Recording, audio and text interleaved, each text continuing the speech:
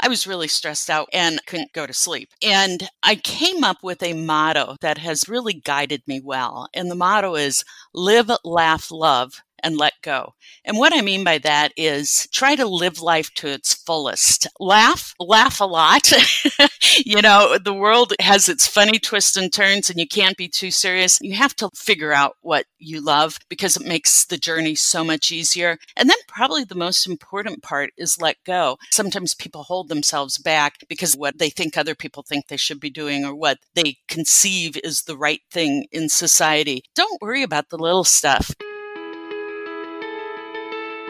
Great companies are all about the people. Good people become great leaders, mentors for work and life. Welcome to Learnings from Leaders, the P&G Alumni Podcast. I'm Andrew Tarvin, humor engineer. And I'm Roman Segel, recovering marketer. Andrew and I both got our start at P&G, the Procter & Gamble company, where we both had the opportunity to work with some amazing people. And as you may know, many leaders across industries got their start at P&G. In this series, through conversations with fellow P&G alums, we hope to go deeper with the leaders you already know but want to know more about. How they got their start, how they make it work, and what keeps them going. It's kind of like bringing a microphone to a cup of coffee, or in my case, hot chocolate. On today's show, we're talking to P&G alumni leader, Chris Malkoski. Yeah, Roman, I loved hearing her continue to relate things back to being your full self. Yeah, I think this is kind of like one of the many themes I continue to pick up out of this podcast project we're doing, Drew. So here's a quick bio on Chris. Chris is a CEO of Newell's Food Brands, overseeing operation of brands like Ball, Food Saver, and Rubbermaid. She's had more than 30 years of proven leadership across Fortune 500 companies, startups, and private equity, like Arc International, World Kitchen, which is like brands like Pyrex, Corelle, and Corningware, in Sears, running the Craftsman brand, Ubiquity, and of course P&G, where she actually launched the Aleve brand before Procter sold it off. Chris serves on the boards of Trustmark Insurance and Fluidmaster. She graduated summa cum laude with the Bachelor of Journalism from the University of Nebraska, and she has a Six Sigma certification from Villanova. But more important than all of that, she's a proud mom of 3 amazing kids who have grown up into working, accomplished professionals. Yeah, what a fantastic bio, fantastic way to end it. And what I loved hearing was her personal motto of live, laugh, love, and let go. And so I'm curious, Roman, do you have a personal motto? If at first you don't succeed, don't try skydiving. No, the Stephen Wright joke, I think. Yeah. No, one actually that I picked up in my startup career, and I really love this one. It informs everything I do professionally and even personally, and as I think more politically minded about the world, is the idea of have strong beliefs, weakly held. And what that means is, stand by your convictions, but be open-minded. So strong beliefs, weakly held. That's a motto. That makes more sense. At first, I thought you meant weakly held in the sense that you only have a strong belief for a week. Yeah. Yes, that too. What about you, Drew? Yeah, I have a couple of mottos. One is to err on the side of awesome. Okay. Right? So like if anytime you could be, faced with you're not sure of how something is going, it could be one of 2 ways. It's to, err on the side of it being more awesome. So for example, with a lot of virtual events, I'm used to hearing laughter when I speak, but you don't get that all the time with virtual. And so I just assume that I am crushing it when doing a virtual event. I'm just assuming that people are laughing at all the jokes that I share, because that's a more awesome experience than imagining that they're not. Well, it allows you to take it to 11. Exactly. Got to turn it up to 11. The other one is I say yes to milkshakes. If anyone's ever like, hey, do you want to grab a milkshake? The answer is yes. Even if I've just finished drinking a milkshake, if someone else is like, do you want to get a milkshake? Yes, I will. So any listener who really wants to take Drew out to pitch him your wares, offer him a milkshake. That's absolutely. They're the most efficient form of dessert. And I think that's important. You got to learn for yourself what you like in your own life. It's really good to be doing this podcast with a grown-up. But speaking of actual grown-ups, look, let's bring it back to Chris. I love getting personal with our guests. And, as a mid-career professional, raising a kid, trying to figure out what's next for work and life, hearing about the choices she made about raising her kids and her husband kind of balancing careers, she took 3 years off and talks about how she had to explain that to recruiters. So it's just really interesting. Which and I'm curious. So have you ever? Because I have not done a sabbatical. I've been running from one thing to the next, basically P&G and then my business. But have you ever done a sabbatical? Yeah, I've actually done it a couple of times. The first one was before I actually started at P&G. I kicked back my start date as far as possible so I could go backpacking. At P&G, my now wife, she took a pretty big sabbatical when I got a role in Asia. When my daughter was born, I left the startup world for a few months. And then more recently, I'm working on these podcasts and a few other secret projects as a sabbatical from startup life. And it's just kind of like run really hard in the role. But I always have like some secret plan of something I want to work on for a month or a few, whether it's raising a kid, spinning up some businesses or content projects. It's really rejuvenating for me because when I go back into quote unquote industry or the day job, I have a more lateral perspective on everything. And, I think that's something I just really respected from Chris.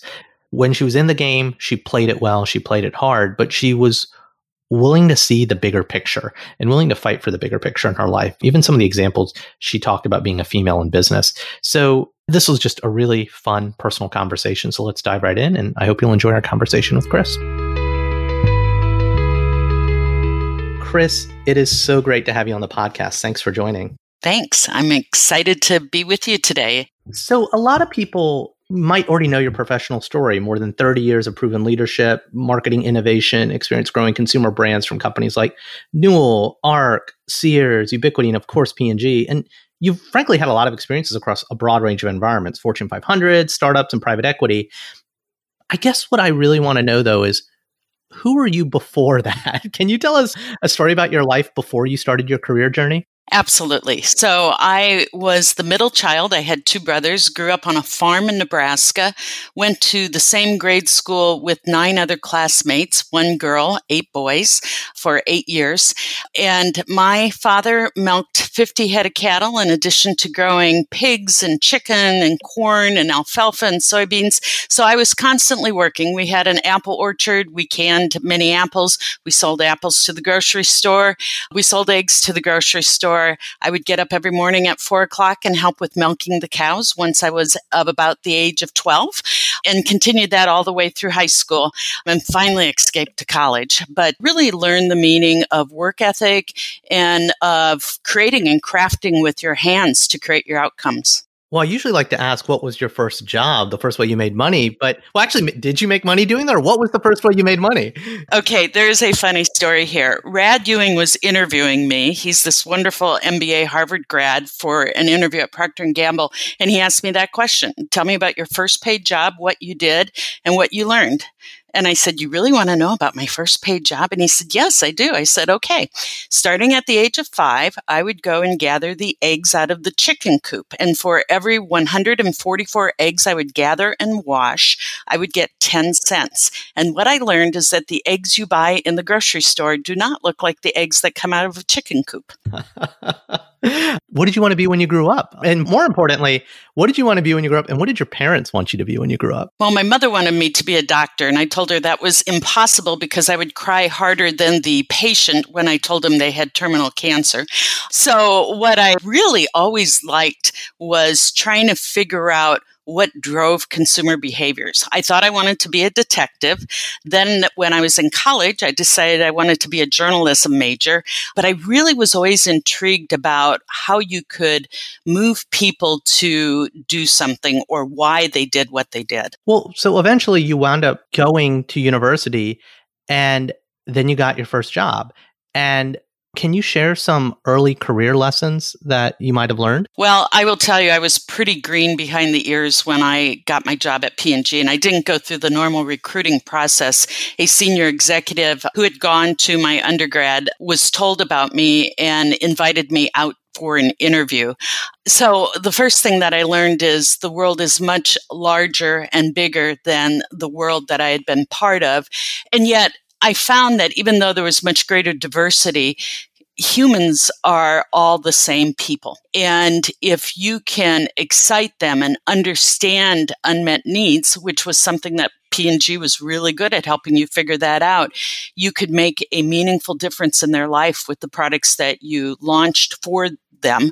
And it just was so fulfilling and exciting to learn that I could bring this curiosity that I always had about why people behaved the way they did and bring it alive with great consumer products. Is there a story from the early part of your career, something that you had a lot of fun with?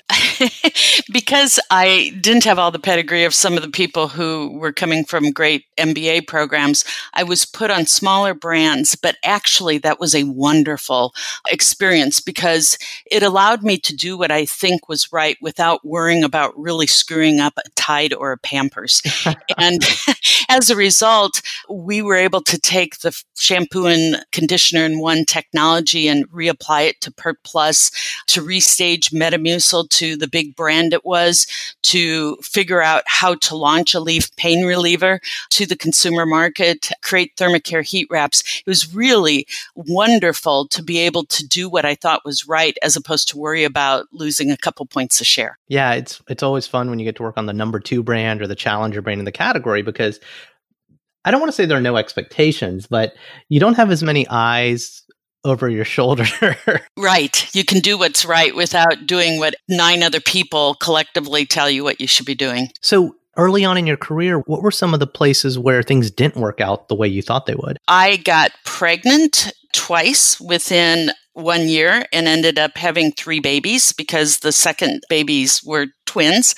And that was a real experience because there hadn't been a lot of role models for Procter & Gamble at the time of women who had husbands with successful careers and had 3 children in diapers and could be launching Aleve, which is what we were doing at the time. So that was a learning for me that if I just focus on the prize at hand, which is having happy kids, having a husband who can have a successful career, focusing on my own career, and focusing on delivering a great product concept to consumers and not get too hung up in all of the detail and not get too hung up in stress that might come its way, you really can balance it and have the benefits of a very multifaceted life. You make it sound so easy. As a relatively young parent of only 1 kid, not 3, right? Talk to me about that idea of focus, because it would seem like you ratcheted off like 4 pretty intense things: kids, husband's career, your own career, launching a new brand. How do you take a step back? What are some of the tips you might give someone who's facing that kind of stress right now? Yeah. So very early after having the twins, I was really stressed out one night. My husband was traveling on a business trip and I was getting so stressed I couldn't go to sleep. And I came up with a motto that has been my motto ever since, and it's really guided me well. And the motto is live, laugh, love, and let go. And what I mean by that is try to live life to its fullest. I think sometimes people hold themselves back because they want to do what they think other people think they should be doing or what they conceive is the right thing in society. Love is very important. You have to love what you do. If you don't, figure out what you love because it makes the journey so much easier. Laugh a lot. The world has its funny twists and turns and you can't be too serious. And then probably the most important part is let go.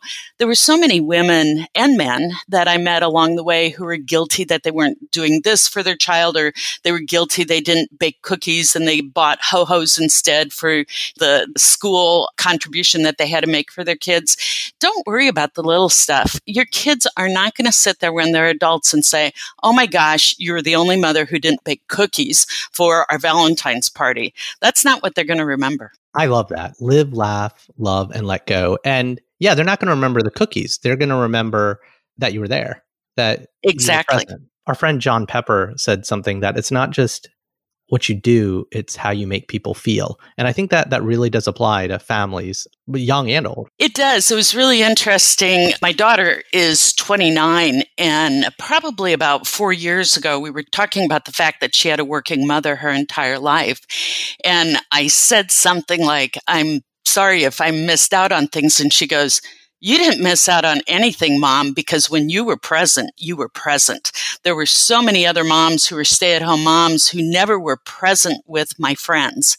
And I thought, wow, that's such a beautiful thing for my daughter to have grown up and tell me. Well, and also she saw you succeeding at work and life, right? You were modeling kind of behavior for her, I'd imagine. Yeah. And one of the things I always did with my children is when I would come home and somebody might have done something inappropriate at work or gotten angry and yelled, I would say to them, guys, here's what happened to me today.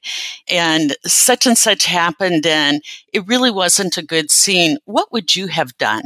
And it's fascinating to me because I've raised 3 professional children who really seem to have a good perspective on handling the friends and the work situations they're in and being balanced about it. I love that. Can I totally steal that approach? Like when I struggle with something at work, I should bring it home and I should ask my daughter because yes. I think she might have a more honest, removed opinion than my own institutional knowledge. That is what I found. Absolutely. So a lot of folks, all of us, frankly, face career forks in the road, inflection points where decisions made set us on a path. And beyond children, what were some of those forks in the road for you? I talked about my husband having a successful career. He was a CEO before I became a CEO. And he actually lived in Asia Pacific for 6 years while the kids were young. And I was working at P&G. And so when he finally came back to the US to take a job, I decided to leave Procter. And I was doing great and having a great time to have the kids see dad around the dinner table. And I decided, I don't know what pursued me to do this, but I decided to start a contract product management company servicing small pharmaceutical drugs, which was very difficult to start a company, but we were successful and we grew it to 185 employees in our company. And ironically, I was able to sell the company, but I learned a lot about really digging down deep when things look difficult and finding it within me to see beyond the big hurdle that seemed to block all the light out of the day and to really have a longer focus view on what I was trying to accomplish, which I have used in every other situation that I've been in since. Yeah, I would imagine your motto, right? Laughing, loving, and letting go are all part of kind of what can help the success of an entrepreneurial venture like that. So along the way, did you have any mentors? I would say less that I had great mentors, but I had great bosses. And it started at Procter & Gamble. Jerry Perkinson was my boss when I was pregnant twice with 3 outcomes. And he was like, don't get stressed up, Chris. I know you're going to get the work done. And I did get the work done. I've had great bosses since then, whether it's been at Ubiquity Brands or when I worked on Craftsman to take it outside of Sears at World Kitchen. And today, right now, my boss is Ravi Salagram. And if anybody knows Ravi, they know what a fantastic person he is to work for. And what was consistent about all these people is they weren't caught up in a convention of how you were supposed to behave or what hours you were supposed to be at work. They empowered you to make big things happen in whatever way worked best for you. And I'm not saying, don't show up to work 5 days a week and things like that. But if I needed to leave at 3:00 in the afternoon to take my child to their annual pediatric appointment, or if I needed to take a couple of days off to help my dad move into assisted living, they understood that life happens and you need to make sure that you live life fully because that results in you giving the best output. And I would imagine you modeled some of that behavior as you've become an executive and you've had tons of people reporting to you. Yeah, I have. And it's interesting because whether you're male or female or of any race or gender orientation, people put stresses on themselves by what they perceive the world is expecting from them. And if you can go back to live, laugh, love, and let go and just flick that off of yourself, you can get so much more accomplished. And I do reach out to employees, just did it last week, and I said, hey, you are really putting too much pressure and stress on yourself. We're not asking that of you. Please find a way to let it go because you are so talented and so productive. And if you do that, you will be so much more impactful with your employees. So kind of to dig a little bit more there, by the time you were my age, you were managing a lot of young people entering this kind of life stage of starting a family or kids getting older, kids requiring more out of your day. How did you coach them about finding balance? Really, it was about being crystal clear on what the business objectives and results needed to be. I sometimes have observed that some people aren't crystal clear on what they expect. And it's interesting. It's life in general. If you know what's expected of you, 99% of the time, you're going to deliver against the expectation.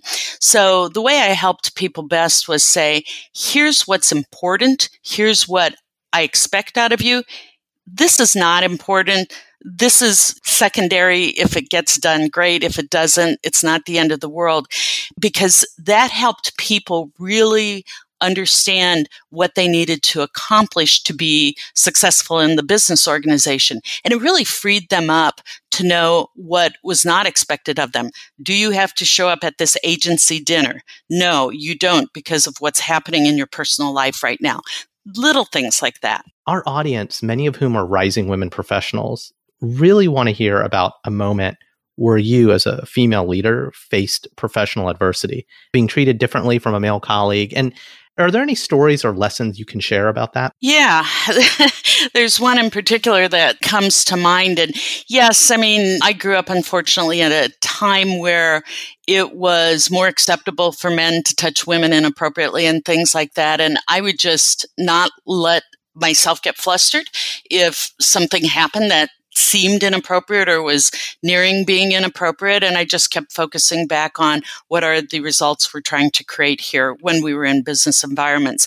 But there was a time when I was a general manager in healthcare, and I left at about 12:45 to go to the Summit Country Day to see the May Festival performance. My kids were all in preschool, ages 3, and 5, and I quietly came back to work. I didn't feel I needed to flaunt that I was leaving work in the middle of the day.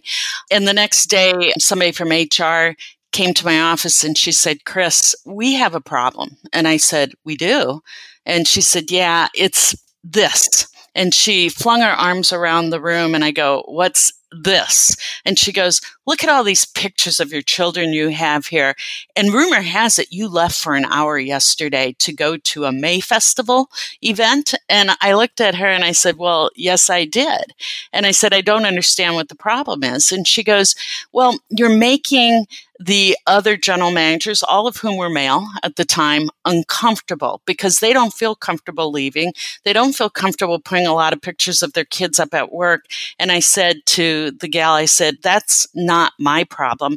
That's their problem. And we need to embrace more showing of being 360-degree human." So what I did the next day is that night I went home, stopped the Walgreens and bought 5 picture frames and added 5 more pictures to my office. That's great. I thought you were going to say you put the picture frames in your colleague's office and told them to populate them. No.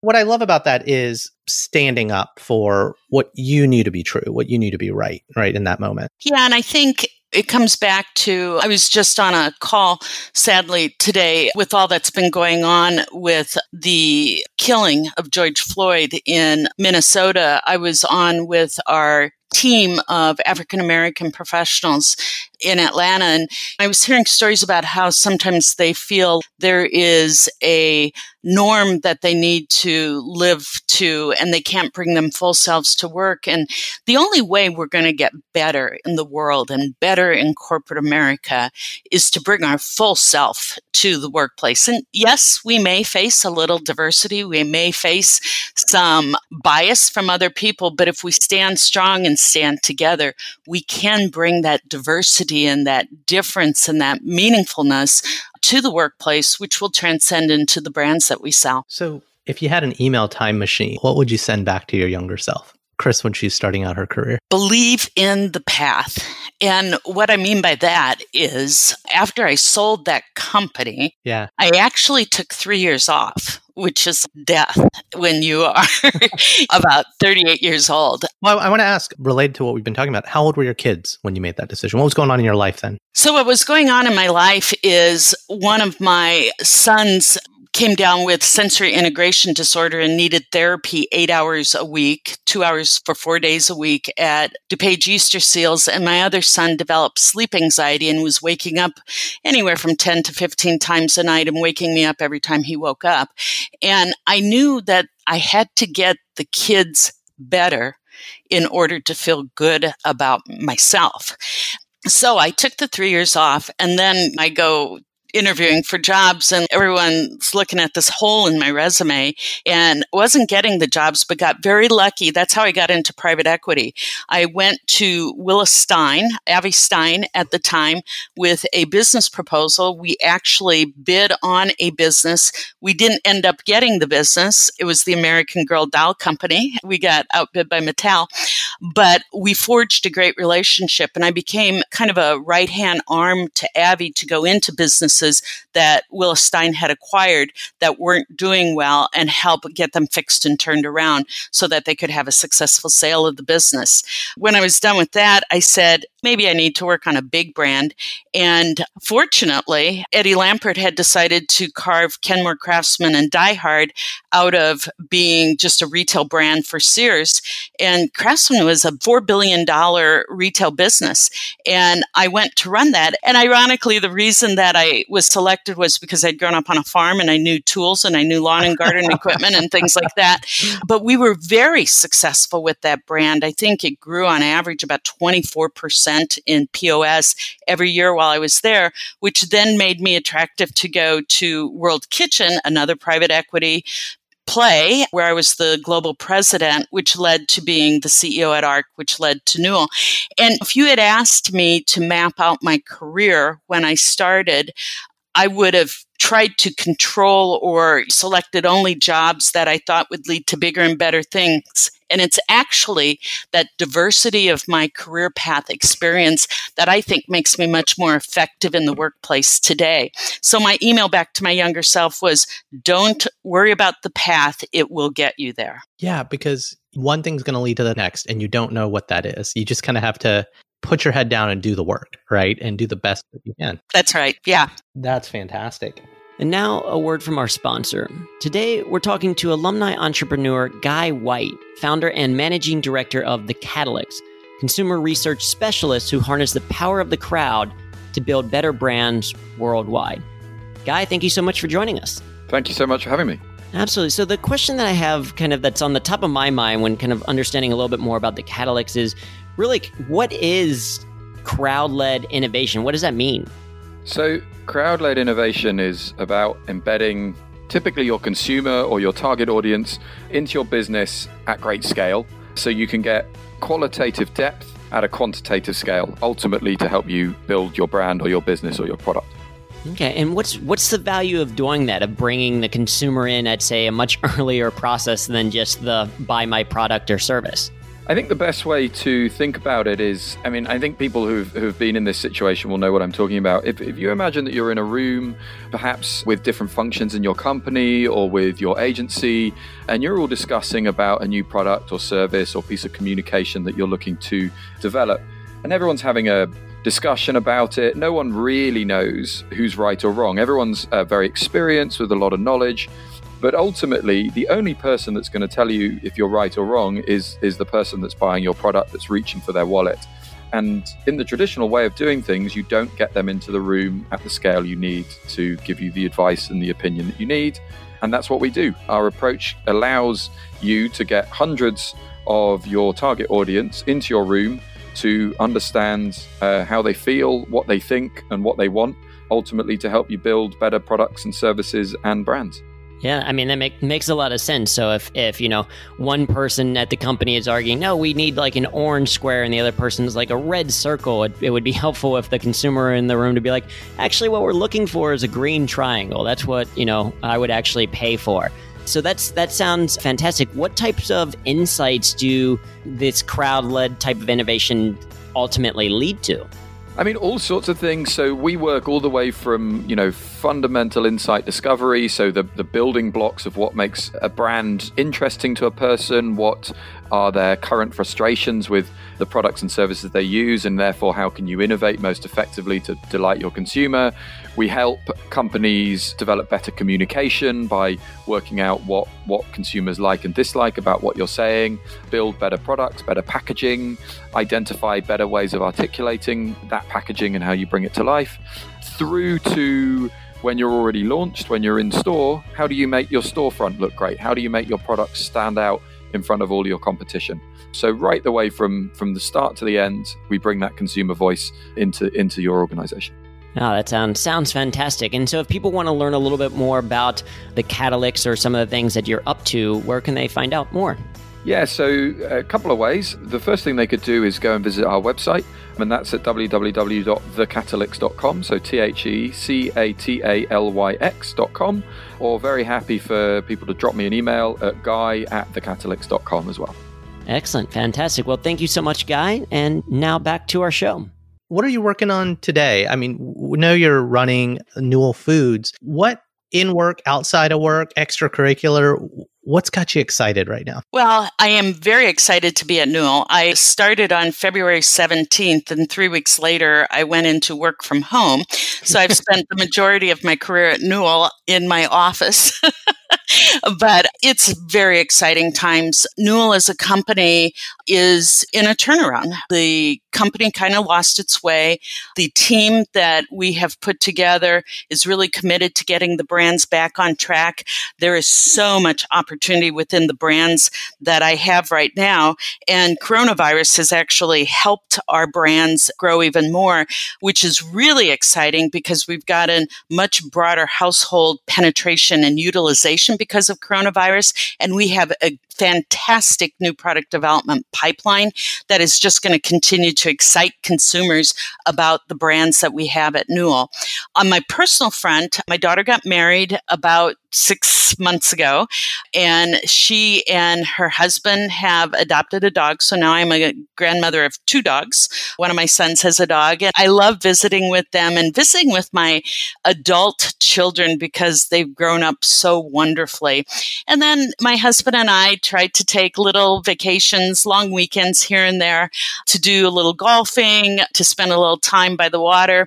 And finally, I have just finished writing a book, which I won't go into much detail about, but it kind of picks up on the theme of live, laugh, love, and let go by looking at how experiences I've had in life, which might have been difficult, turned into being humorous and really brought alive my work experience in a way that has very dear memories. Are there any stories from that book, those experiences that you can tease here?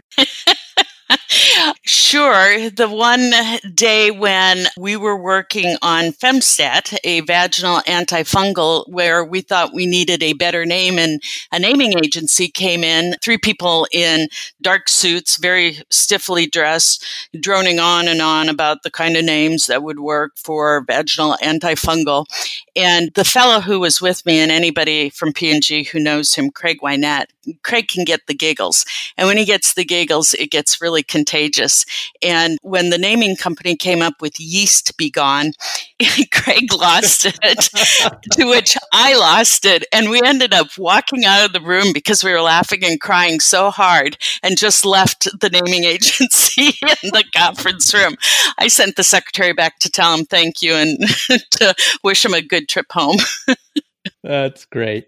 Since we've got a few minutes left, we like to kind of shift gears and ask some fun questions about you. What is something about you, maybe that doesn't involve a farm and cows, that surprises people when they find it out about you? This kind of involves the farm, though. I used to belong to the Grand Prairie Coyote Club. What is that? That sounds awesome. We went out shooting coyotes, and we would pool the monies from the skins and have a big banquet at the end of the hunting season. So if I'm ever up against a really tough person, I look at him and I go, but have you shot a coyote? And it usually gets them to blink a few times and go, no. And I go, so stop being so tough, because I have. But what else would surprise people? I was PTO president in Cincinnati for my child's grade school in Illinois, in Hinsdale, Illinois, for my child's grade school and for my child's middle school. So I've been PTO president 3 times. I love how, and you just have this like amazing resume of these just strong leadership brands and positions that you've had. And half of the conversation is about your family. That's amazing. Chris, what's your go-to mediascape? Are you more of a movies, books, or TV person? I am a books person, and it drives my husband crazy because I'll put a book on tape in the car. I will have a physical book if I can grab a few minutes later in the evening or something like that to read. And I often have a stack of books waiting that I'm going to read next, or books on tape that I'm going to listen to next. And my husband says, "Don't you get confused with the plot lines?" And I say, no, I can handle it. So if there's a book that you've read recently that you would gift to a friend, what would that be? Oh, I just finished John Grisham. I'm kind of a fiction type person. Camino Wins, that was good. I've read so many books. I don't want to isolate out just one, but there's been many, many great books, like Where the Crawdads Sing is another really great one that came out about a year ago and has spent a lot of time on the bestseller list, and there's a reason for it. I found that when I'm really deep into work, I read a lot of fiction because it helps me escape. And then when I go on vacation, that's actually when I start to read business or industry books. That is the same for me. And it really is that escape that I need during the work week until I'm on vacation.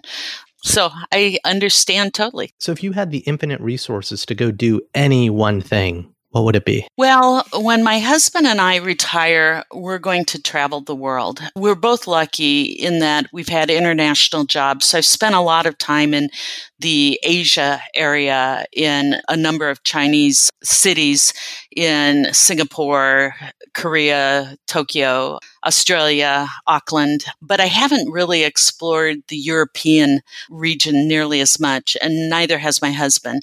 And so we're going to try to see how many countries we can visit once we retire. Wow. Is there one place you would want to go back to? I loved Singapore. It is a clean country. It is a safe country. I got in at a kind of an off hour at 2:00 in the morning and walked down the street about 6 blocks in the dark, knowing that I was perfectly safe because I was in Singapore. The country is very beautiful too. And then I really like Shanghai. And I like Shanghai because it's a melting pot. It was governed by the British up until the early 60s. And as you walk down the street, you see almost every nationality and every country represented. And they celebrate that in Shanghai.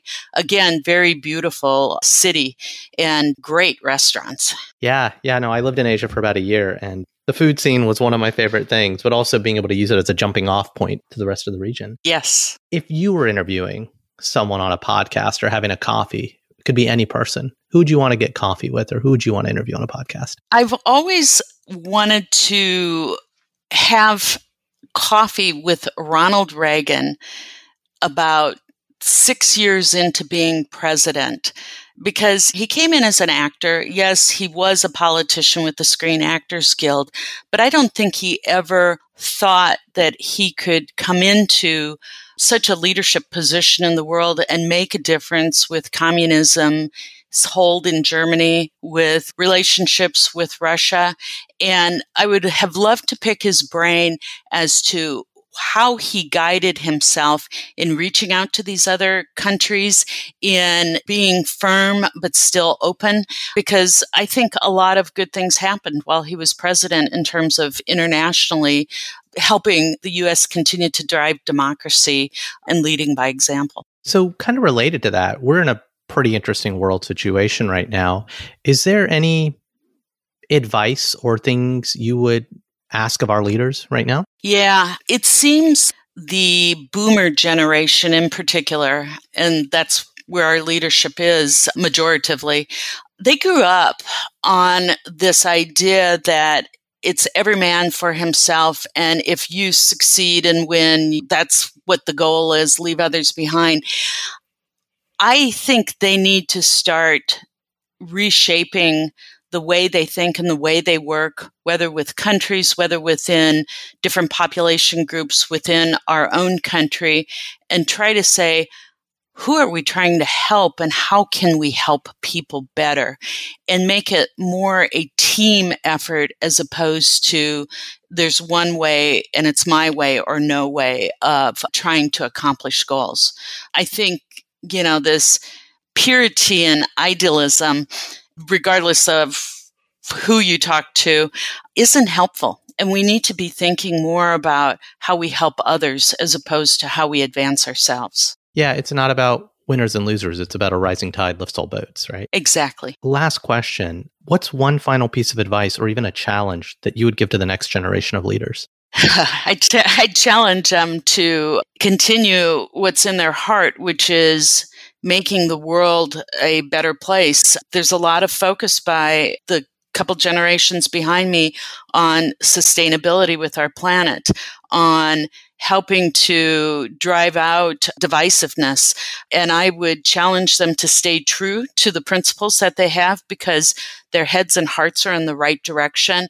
And if they stay strong and stay united as a team, they can accomplish their goals. That's some great advice. Well, Chris, thank you so much for just sharing your own personal stories, but frankly, being your whole self through your entire career. I think you've set a great example for a lot of people that have worked with you, and I know they're going to enjoy hearing these stories. Well, thank you. And that's our show. Like what you heard? Please subscribe and rate us on your favorite podcasting platform. For show notes about this episode, links to things mentioned, or requests for sponsorship, visit pgalums.com/podcast. Follow us on Twitter at pgalumpod. We'd love to hear from you. Learnings from Leaders is a production of the P&G Alumni Network, a global nonprofit founded by former P&Gers committed to community, enrichment, and philanthropy. With more than 45,000 registered members worldwide, the network connects alums through global conferences, local chapters, industry events, and online content. Our nonprofit foundation supports economic empowerment communities around the world. To find out more, visit pgalums.com. Now here's a preview of next week's episode. We don't require geniuses, just very smart people of good character. And character is a combination of the moral values that are distinctive to each individual. That is in fact a part of P&G's culture and always has been, going back to the founding partners. And the character of P&G employees is what supports the company principle of always trying to do the right thing. I have always believed that integrity can also be a competitive advantage. That's it for this week. I've been Raman Sehgal. And I'm still Andrew Tarbin. Thanks for joining Learnings from Leaders, the P&G Alumni Podcast. We'll see you next time.